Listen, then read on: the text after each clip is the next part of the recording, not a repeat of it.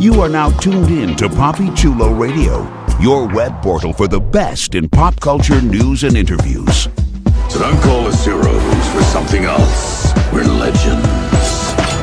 Who writes this crap anyway? The following is a Poppy Chulo Radio original program.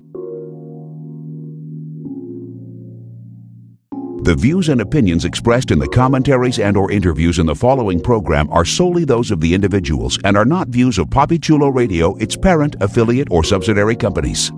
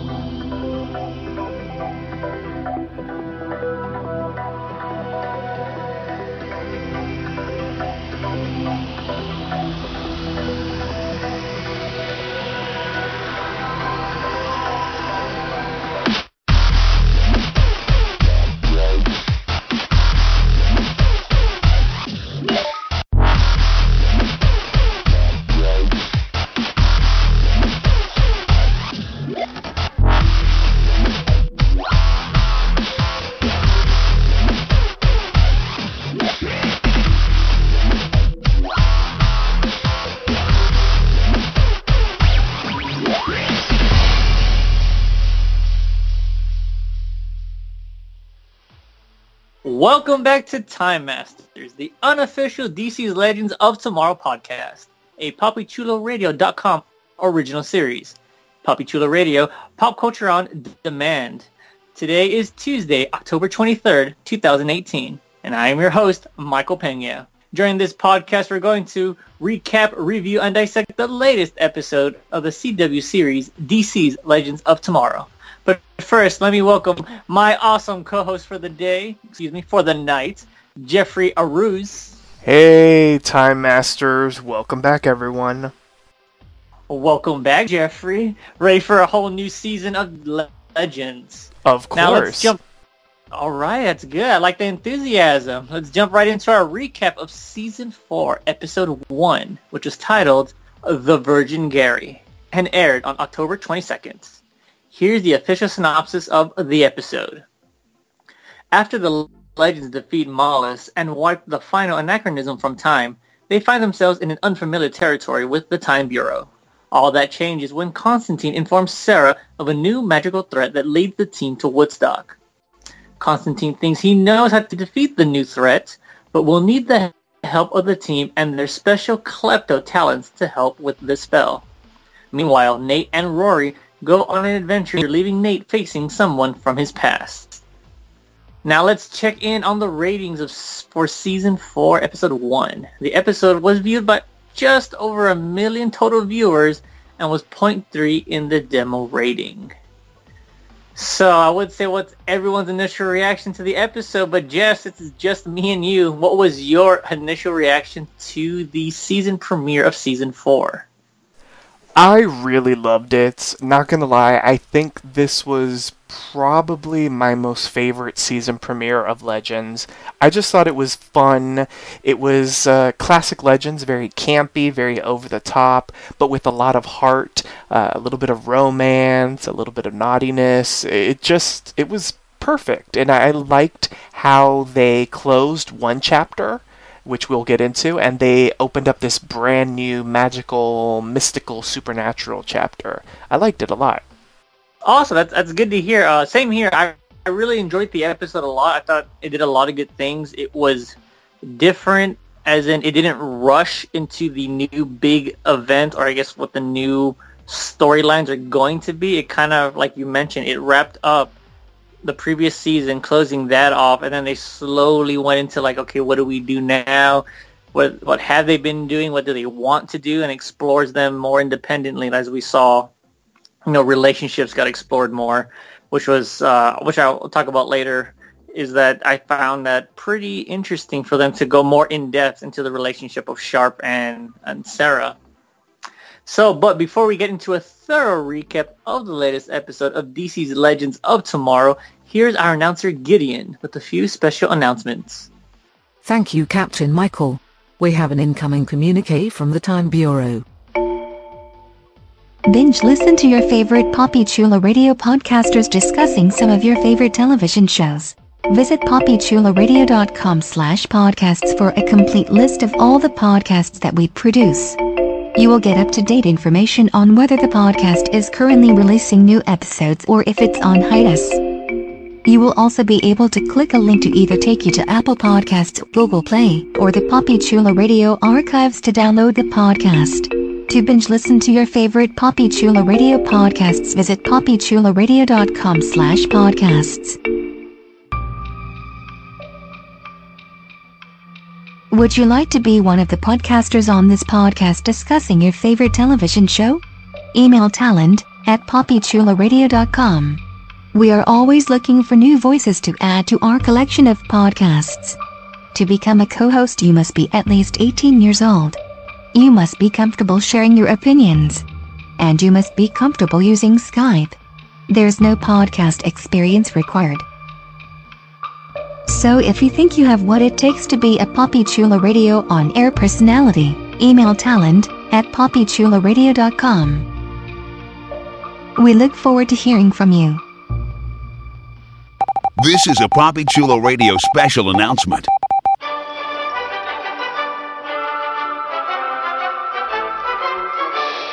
PoppyChuloRadio.com is currently looking to expand its web presence, and we're looking for your help. If you're a fan of Poppy Chulo Radio and its signature series, please visit GoFundMe.com/PoppyChuloRadio and help us with our campaign. Every dollar amount donated will be improving the Poppy Chulo Radio experience and making it more interactive and user-friendly. We thank you in advance for your support. This has been a Poppy Chulo Radio special announcement. We now return you to our regularly scheduled programming. End of transmission. Back to you, my captain. Thanks, Gideon. All right, so Jeff, as you mentioned, this is one of your favorite episodes. Please explain, in your opinion, why this was the better premiere for DC's Legends.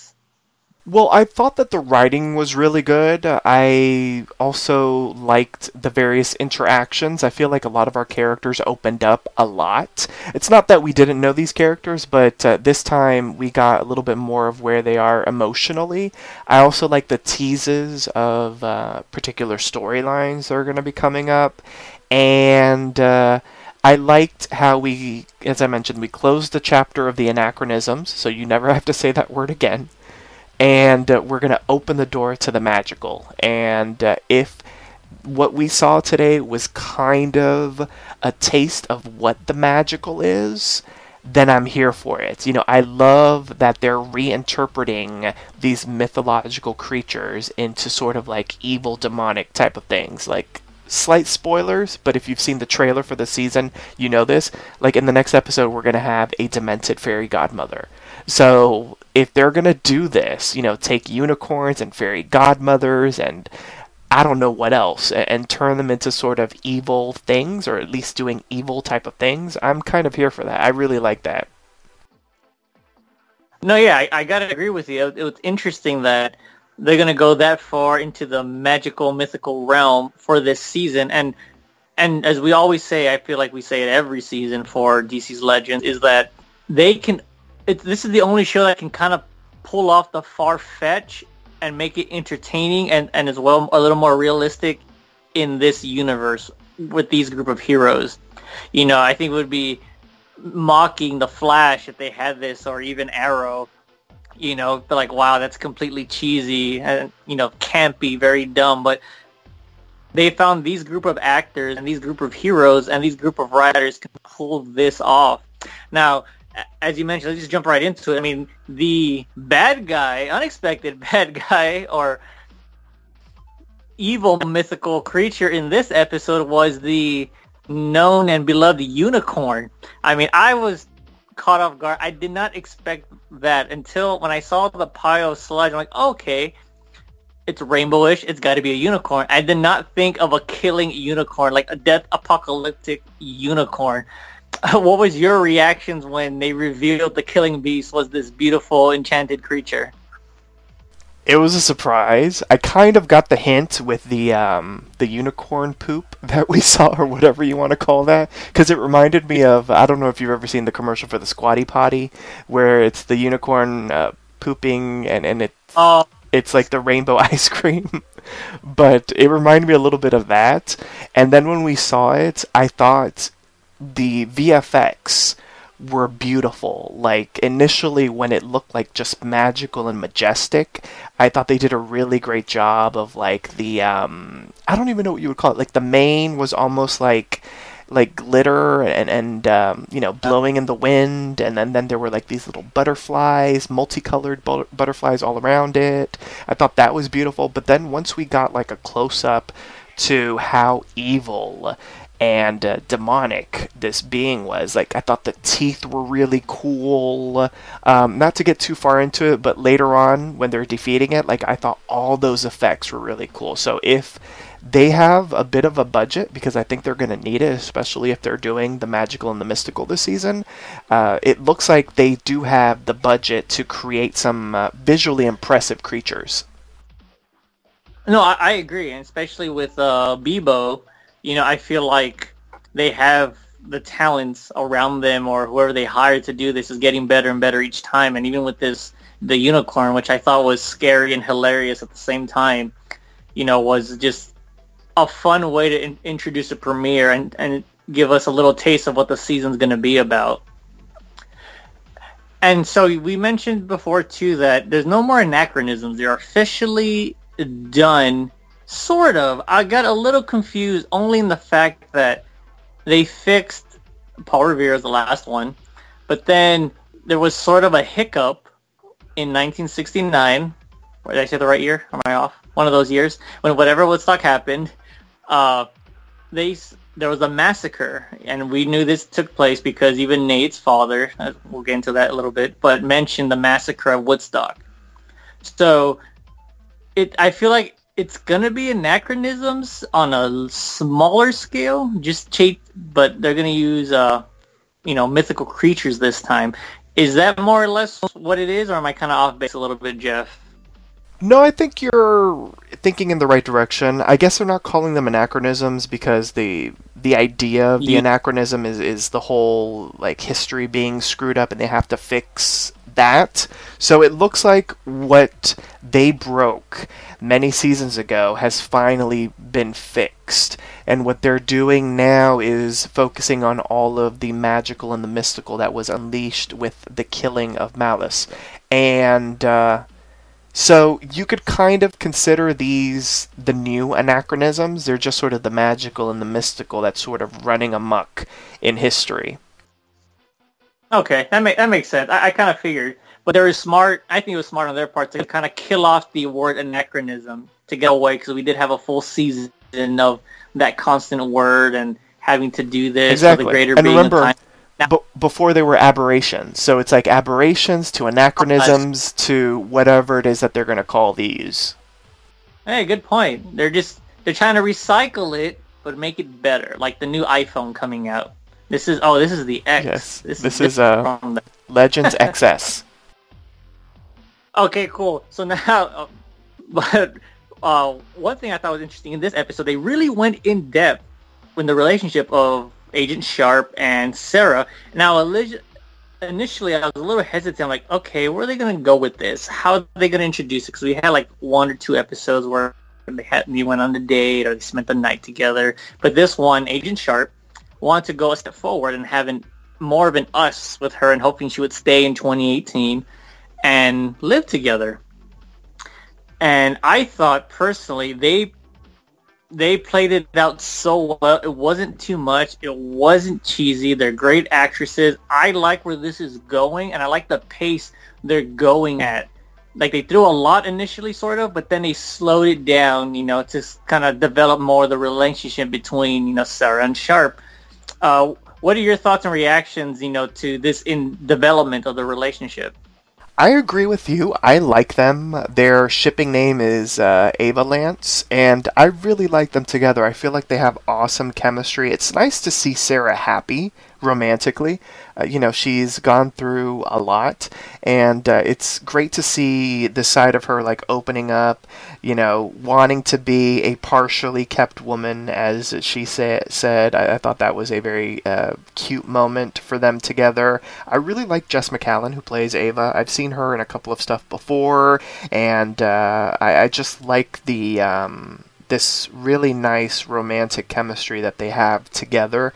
I don't know if this whole living together is going to work out. I guess maybe if it does, that would be kind of a unique thing for the Legends, just because we'll see a little bit more of a domestic life for Sarah outside of the ship, which I think is welcome and also earned for her as a character. She needs some sort of just regular life outside of hopping and skipping through time, rescuing it. So if they go that route, I really like it. But if they go the route of where she's gone, but it's a long distance type of thing, we've seen them work with that in the previous season. Ava still pops in on occasion, no matter what time they're in. So they still see each other nonetheless. So whichever route they go, I'm kind of here for it. I just really like them together, and I'm glad that they didn't break them up, and they aren't causing additional drama for them. Although it did seem, at least per Sarah, she was very worried that drama was going to come their way. But by the end of the episode, it looks like they came to an understanding, and Ava, didn't judge her for what they did.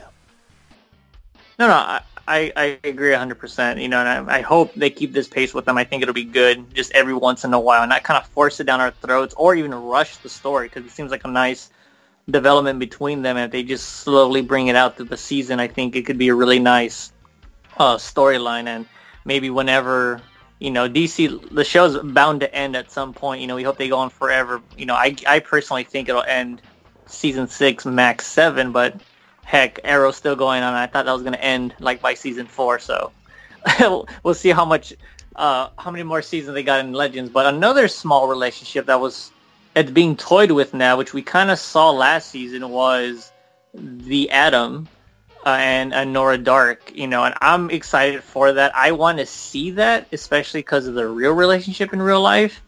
But I wonder how that will play out, because, man, poor guy, he can never catch a break with any girl he tries to hook up with, or they try to ship him with, or they try to start with. It just always ends bad for him, or it doesn't even end, or he's kind of left at the altar. What are your predictions for this season for, the Atom and Nora Dark? I ship them just because, and it's probably because they are married in real life. Their chemistry is ridiculous. Like, the very little bits that we saw of them together in the previous season, they were electric, which they should be. I mean, they're married. So I'm pretty excited to see where this goes. The fact that even though it was under hallucinogenics, that Ray revealed that he's in love with her, and that he really wants to help her. He hopes that all of his influence has, whatever. Like, I'm excited for them, and I hope that she has turned a new leaf, and she uses this get-out-of-jail-free card to her advantage and becomes good, because I feel like they could be very cute together on the show. No, I agree 100%, and there's still, if I'm not mistaken, there's technically still a spot open on the Wave Rider, even including Constantine, if my math is correct. I can't remember at the moment. I think so, yeah. Yeah, there's still one spot, because it should have been filled in by Kid Flash, but since we heard, before the season even started filming, was he didn't want to do the show for personal reasons, which is understandable. Life happens. But I love the way they played it off. They had oh my gosh, I forgot her name. Zari. Her name, the wind power girl, Zari, the beautiful Zari. She mentions, maybe we should do what the Kid Flash said, take time off and explore the world. And then she's like, but wait, didn't he already do this before? Which I thought was hilarious. Yeah, that was good. That was They're talking about things they've already. Yeah, that was awesome. I was like, I like that. It was a good excuse, but it was a funny zing. Just real quickly, do you think the Kid Flash will ever make a return to Legends, or you think, because the actor personally is kind of just doing his own thing, he may never return to the Wave Rider? I wouldn't be surprised if he popped back in at some point. I don't think on a permanent basis. Maybe something like what they did with Jax in the previous season. So I wouldn't count him out. I know that Keenan Lonsdale did mention over the summer that he was kind of done for now. He was on an episode of The Flash, and I believe they referenced that he would be in another episode maybe of The Flash a little bit later on. I'm not too certain. I know that when he said he was leaving the role over the summer, he did reference the fact that it isn't goodbye, so he's open to returning at some point. So will we see him again on Legends? Will we see him again on The Flash? I guess we'll have to wait and see. I did like his chemistry with the cast, so I do hope that he pops up at some point in a surprising way on Legends to help out. Yeah, same here. I like this character. I thought he played it well. He started to develop pretty well, but I feel like, people get tired sometimes, and hopefully he finds what he's looking for and might make a cameo or two. Now, another interesting thing was, I love the fact that Roy was just itching to do something. And then he decided, Nate's like, I'll go with you. And Roy's like, we're going to steal this car. And they break into this beautiful-looking speeding car. And Nate's like, I could have called an Uber. Okay, we're going to go rob a place. And Nate's like, I know the perfect place. They go to this beautiful-looking mansion-type house. They get in because Nate finds the spare key. And Roy's like, smart thinking. And they go in. They're about to steal some beautiful-looking whiskey. And then they're held up at gunpoint with a shotgun by an old man. The man's like telling his wife, call the police. She's like, stop it. It's Nate. How are you? It turns out to be Nate's parents' house. And Rory's like, what the hell? I love the interaction with him and the mother. Oh, yeah. It's like, oh, would you guys stay? Would you like sandwiches? Bet your ass I do. I mean, it was nice to see. This one went more a little in depth into Nate's backstory, because you didn't really know anything about him except what he talked about. It was never really explored. And I believe this was the first time they showed his dad. And it was nice to see as an adult in the present day, yes. Yes. Okay, yeah, correct. So then it was nice to see that the present day Nate's but his current family, mom and dad, and how that interaction went, and then showing his issues with his dad. And I like it was the perfect person to have with him, which was Rory, because as we know, Rory had daddy issues growing up because of what he went through. And, he was the perfect person to relate with him. And I thought it was a great interaction and great character development for Nate. What were your thoughts on that, the whole scene when they first, break into the parents' house, and, how Nate interacts with his dad, and finally how Rory is basically there for him to console him in the Rory way? When they announced over the summer that they had cast the, I guess we will call him the present-day father, I did not know, how he was going to be involved, and I wasn't expecting any of this. When they broke into the house, I literally thought it was just, something to go along with, because Nate has always kind of wanted, Nate and Ray, I would say, both have kind of always wanted to be, bad boys with Mick. So I thought it was him, trying to bond with Mick. But then when it totally changed, and it was, the parents' house, that's why he knew about the key. That's why they went specifically there. It all kind of made sense, and the interactions were really cool. I love seeing Biff there as Hank, or I should say Henry. And the mom was fantastic. I just love when Mick was like, prison, and she was like, oh, he's a hoot. It was just fantastic. It was just... Leave it to Beaver. Exactly. Mom. There was beautiful comedy there, but there was also a lot of emotions. You could see on Nate's face that this was him trying to reach out and hoping that his father would be more accepting of him. And then once he kind of got a little bit of that under, once again, the hallucinogenics of the unicorn spray. He got a little bit of I don't know what you would call it, but I know it helped him a little bit because obviously it opened the door for him to return the following day and to have a beer with his dad, which I think is something that he may have always wanted to do. You know, he wants to have that relationship with him. As he referenced, life growing up with him, a lot of people saw his dad as like a hero, as like the man, and for him, his relationship with his father has always been so cold. So it looks like the coldness maybe might start thawing a little bit, and I'm kind of hopeful that he ends up confessing to his father about being a legend, and I hope that he's like, you remember all those years ago, because he interacted with his father, right? Or was it his grandfather? It was his grandfather. It was his grandfather. Wasn't his father also there at one point, or was it? Oh, it was just the grandfather, right? No, yeah, it was just the grandfather and then the... Oh, and he saw himself, is what it was, right? Yeah. Okay, so he can't tell him about that, but maybe he can share stories about the grandfather or something like that. Something to connect them a little bit more about what's going on in his present world and to maybe cement the bond a little bit more. But I liked it. I thought this was a lot of the emotional impact of the episode. There was something else that happens that I feel that was also the emotional impact of the episode. So I liked it.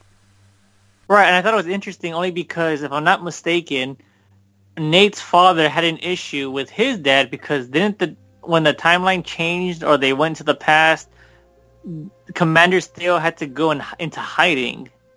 So then wasn't he not there? And his father had an issue with that. So basically, Nate, I guess in turn, had an issue with his dad because his dad was never really there. Yes. So it kind of makes sense, the stepladder, and it makes sense why this relationship is so cold. But speaking of hallucinating, as you mentioned earlier, the biggest scene of this episode was going to Woodstock. And I thought it was going to be super cheesy, I thought it was going to be dumb, I'll be honest with you. I was like, how are they going to pull this off to make it fit nicely and not have the generic old school Japanese in the woods type of, looking feel where it looks really cheap and okay. But honestly, it looked really nice. It looked good. The interaction seemed pretty authentic if you compare it to, the old school hippie movies or whatever they showed back then or during the Vietnam era. It was really, I thought it was good overall. It was a good setup. It was perfect for the unicorn, which makes beautiful sense.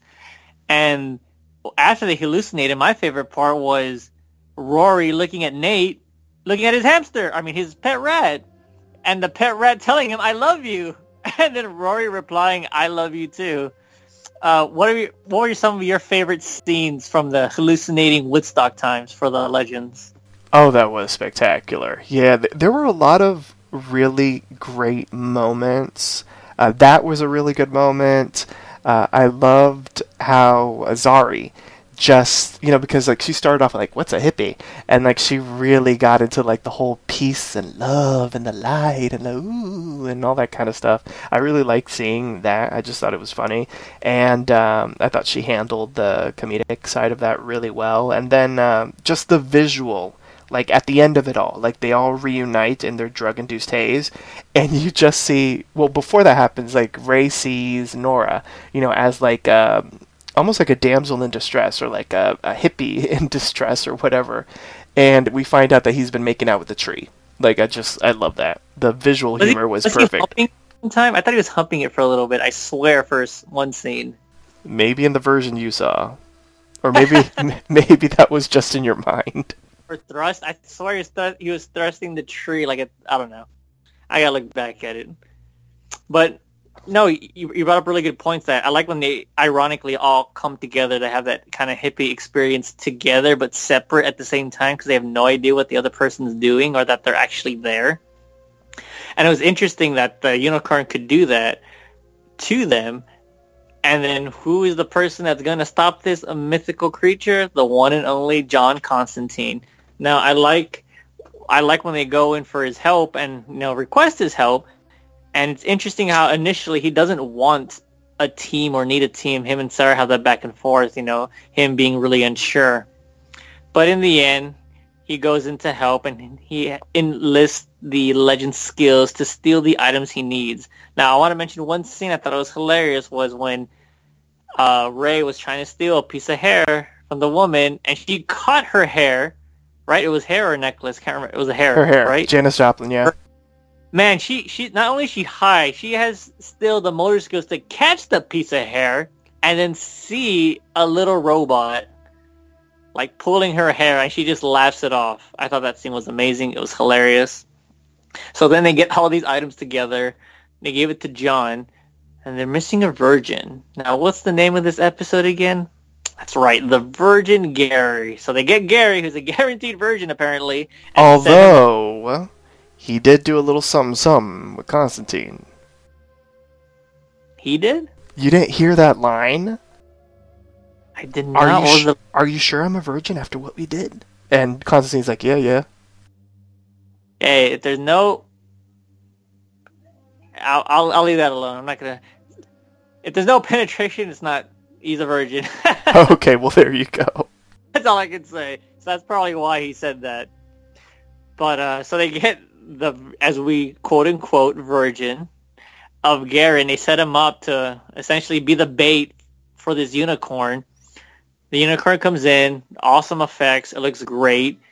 But man, I thought this scene was intense only because it's getting closer, and that's when you see these horrific demon-looking teeth coming out of its mouth, getting closer to Gary. You have Constantine reciting his spell and finally getting the spell to come out, looking like Doctor Strange in the Avengers movie. Big circle coming up and starts sucking in this, I'm going to call it a demon unicorn, because as we saw, it pulled out its beautiful looking facade of a horn and rainbows and white skin to this demon, demonic, apocalyptic, 4 horsemen looking horse. And that looked freaking awesome. And as you mentioned, this is the type of budget they have, for this episode. I wonder what they can do going further. Mm-hmm. Tell me what your thoughts were in this entire scene, which I thought was brilliantly done and well executed and visually amazing. What are your thoughts on it? Yeah, totally. I echo everything that you said. What's really interesting about the Gary character, I feel like, we don't have our other podcasters here, but I feel like we can all say that we've all kind of fallen in love with the character. He could have been just that really annoying character, and he was at the beginning. But they've made him very empathetic. They made him comedic, and I think it's the comedy. Because comedy is, usually something universally unifying. The comedy with him has turned him into, at least in my opinion, a very beloved character. And I love seeing him pop up. The fact that the episode was named after him, the fact that they used him as bait, the fact that he had some just really brilliantly comedic moments with the cast throughout the episode. I just loved what they did with Gary this episode. His fandom over Constantine is very precious, and just everything with the unicorn. I was very worried for him. He lost a nipple, so I guess there's that. But like when the demon corn chomped on him, I was like, are we going to lose Gary in this episode? Like, I was very worried for him at that part. So I'm glad that everyone, even though they kind of like roll their eyes at him and shrug him off, they all did help him. And it was a really great moment for the team as well as for Gary. No, I agree too. I thought, man, they're really going to kill off Gary, or is it going to get sucked into like the hell portal and they got to go the hell dimension and they have to go after him? I thought they're going to go that way, which would have been pretty crazy. Like right out the bat, damn, they got to go into a hell dimension to get poor Gary back. But it was surprised they only took the nipple and he was okay, just bleeding. Hey, I got to give this guy credit, man. He had balls. He stood there, got bit, and was like cool about it, almost like, okay, I'm fine, I'm still alive. I gotta give Gary credit because, yeah, I didn't like him at first, but he's grown on me a lot.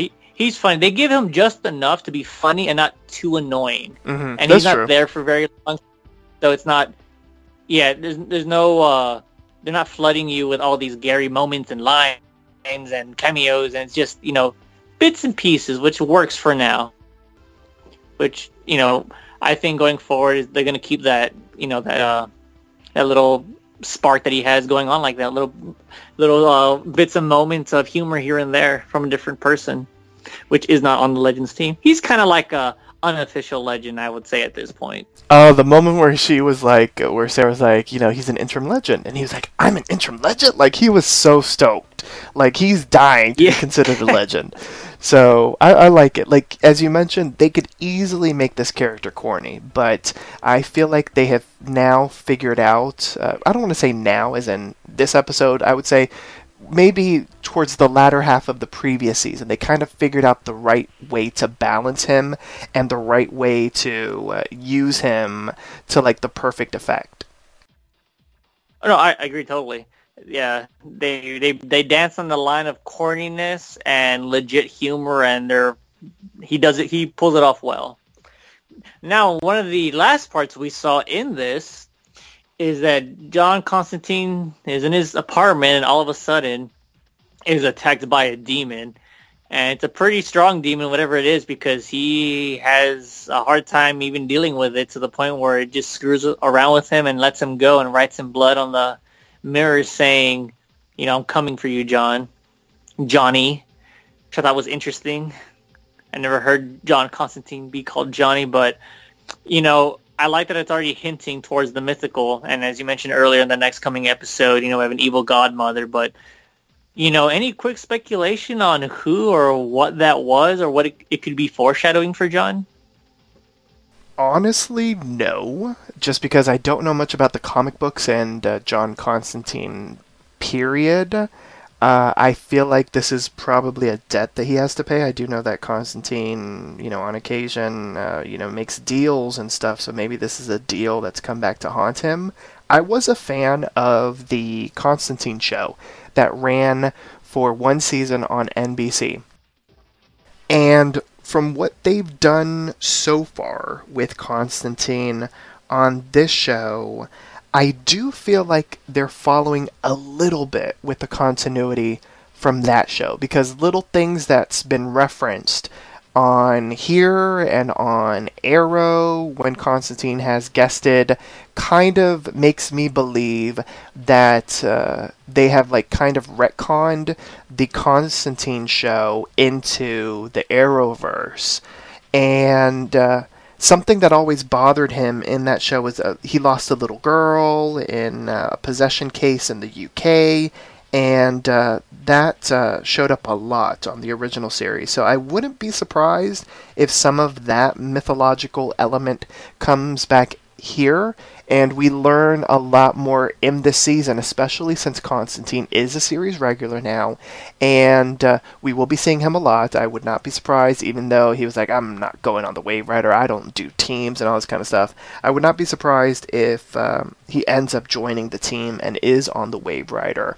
So, since he will be a part of the team, and it's all the magical, the mystical, the supernatural, he's going to be one of the ones at the forefront fighting this. We're going to have to get some information on him, and I hope that they answer some of the questions of what has been going on with him between the original Constantine series and now, and maybe we'll get some sort of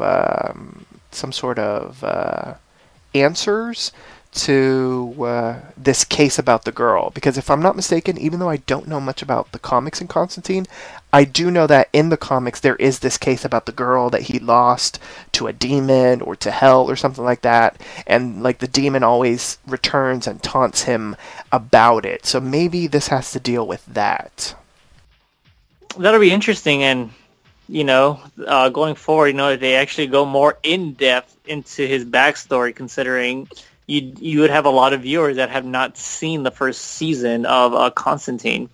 And I bring this up because I have a final question for you before we move on to our other final questions about MVP and the rate the episode is, do you think if this season does well enough, and hopefully this the viewership isn't foreshadowing this season, but do you think there's a possibility that John Constantine, at the end of the season, when hopefully they wrap everything up, would get his own show back, but on the CW? Personally, I would love to see that. I think the actor does a really good job of portraying Constantine, and I think his own series would be very interesting, especially if it's sort of tied into the Arrowverse. I think it would be pretty neat.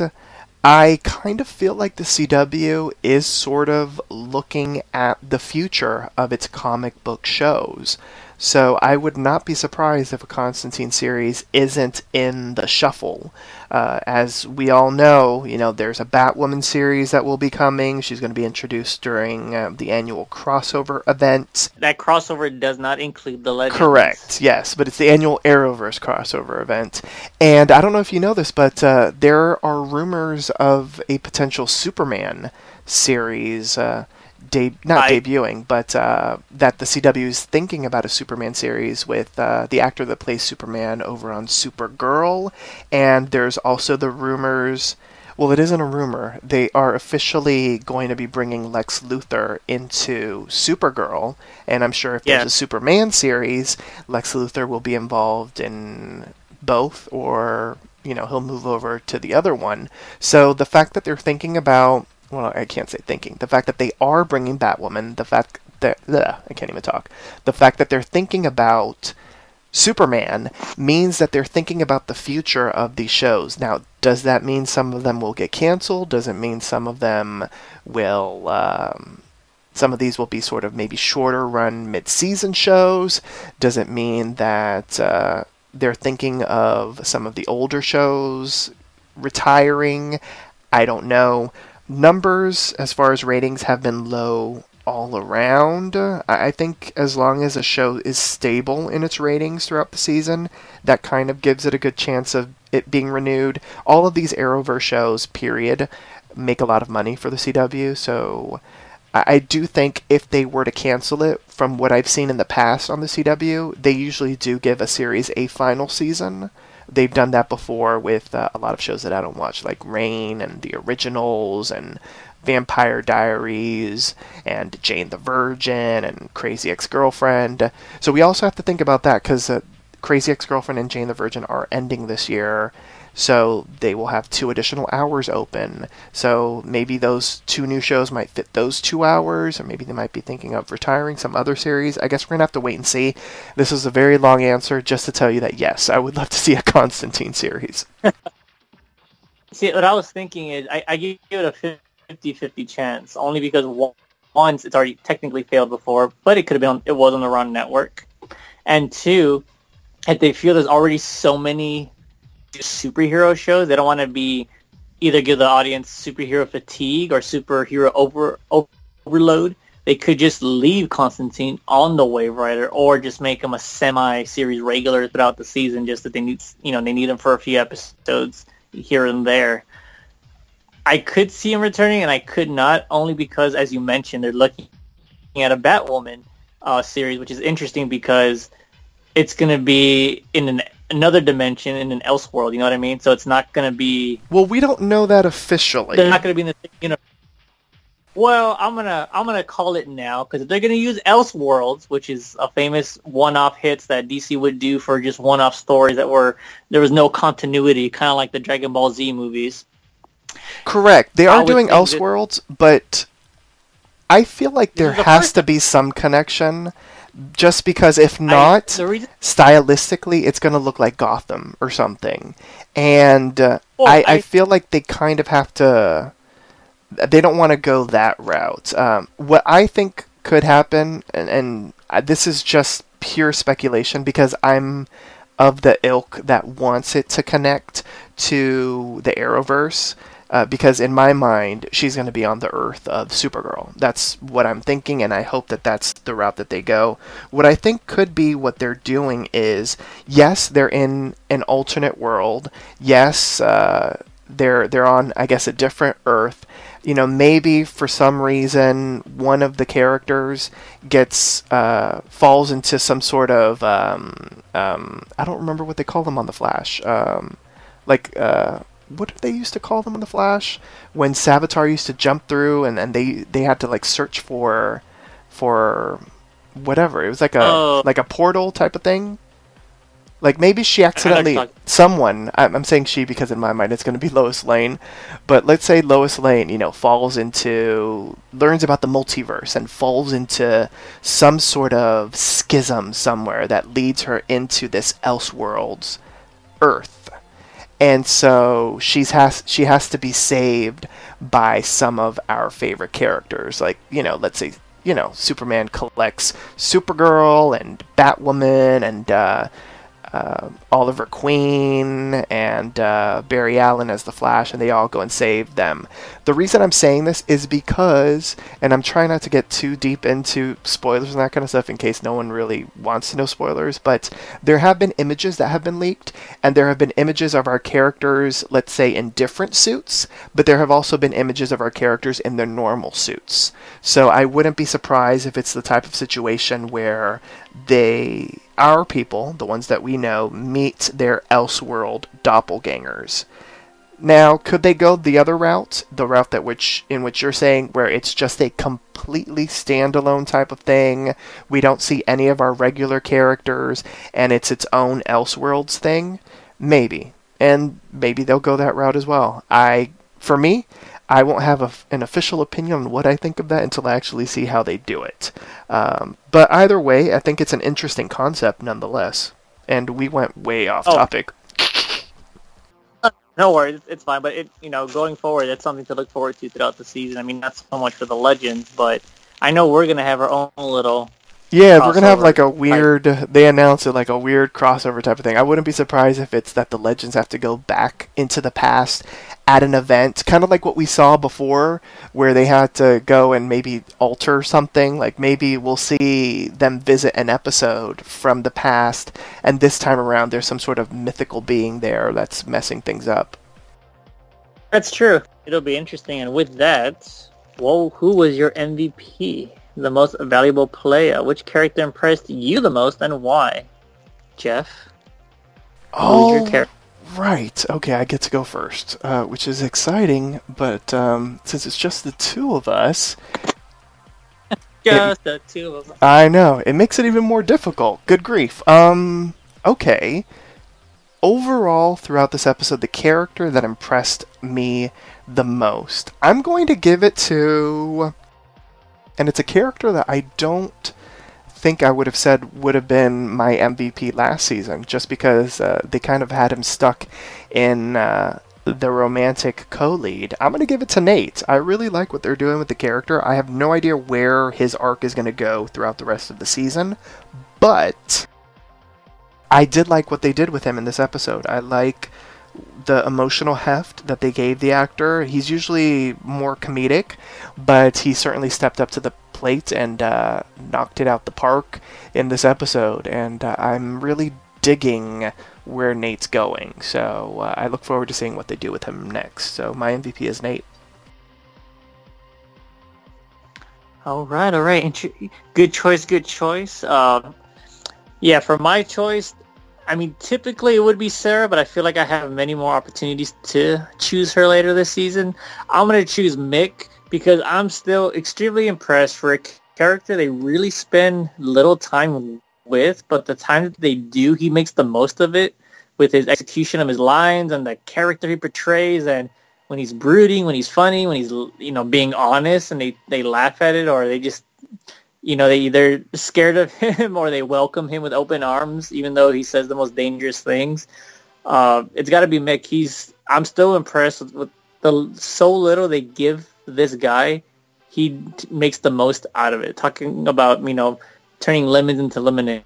So for me, my MVP is Mick Rory. All right, next we'll rate the episode. We rate the episodes on a scale of 1 to 10 Wave Riders, and we know if you want to give it more than 10, you give it the coveted Golden Wave Rider. I'll go first. It was honestly a good episode all around. would like more, even though this did give us a good amount, but I'd give it a solid 9. That's my rating for it. It was a very good, fun episode that I could watch again. I always base it on if I could rewatch this alone or again or have it as background noise to watch, and I give this a good 9.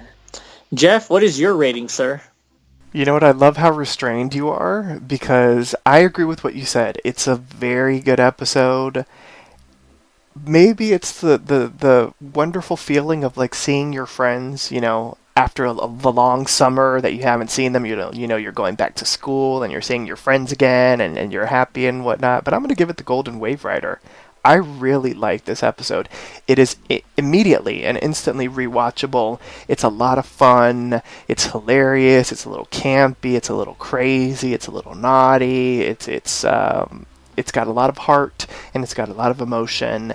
And they balanced everybody out in the episode really well. I know it's the premiere, and usually they have to do that in the premiere, catch us up with where everyone is.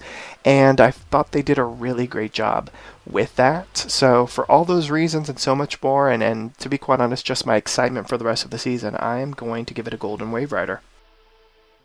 All right. We're at the first Golden Wave Rider of the season, thanks to Jeff. It was a good episode. I give it that. It's a very good, well-rounded episode, and that's what I liked about it. I still gave it a 9 just because I want to be picky, but it was a good episode, as you mentioned. All right, then. If that's all for now, my beautiful friends, join us next time for a brand new installment of Time Masters. Once again, here's our announcer, Gideon, to remind you how you can interact with us. Thank you, Captain. Like us on Facebook, facebook.com/PCR Time Masters. Follow Papichulo Radio on social media. We are on Facebook, Instagram, Tumblr, Twitter, and YouTube at Papichulo Radio. Do you have any questions, suggestions, comments, or concerns? Email us via contact@papichuloradio.com. Help support Papichulo Radio financially by visiting gofundme.com/papichuloradio. Are you interested in joining the Papichulo Radio team as an on-air personality or blog contributor? Email talent@papichuloradio.com. Binge listen to your favorite Papichulo Radio programs by visiting papichuloradio.com/archives.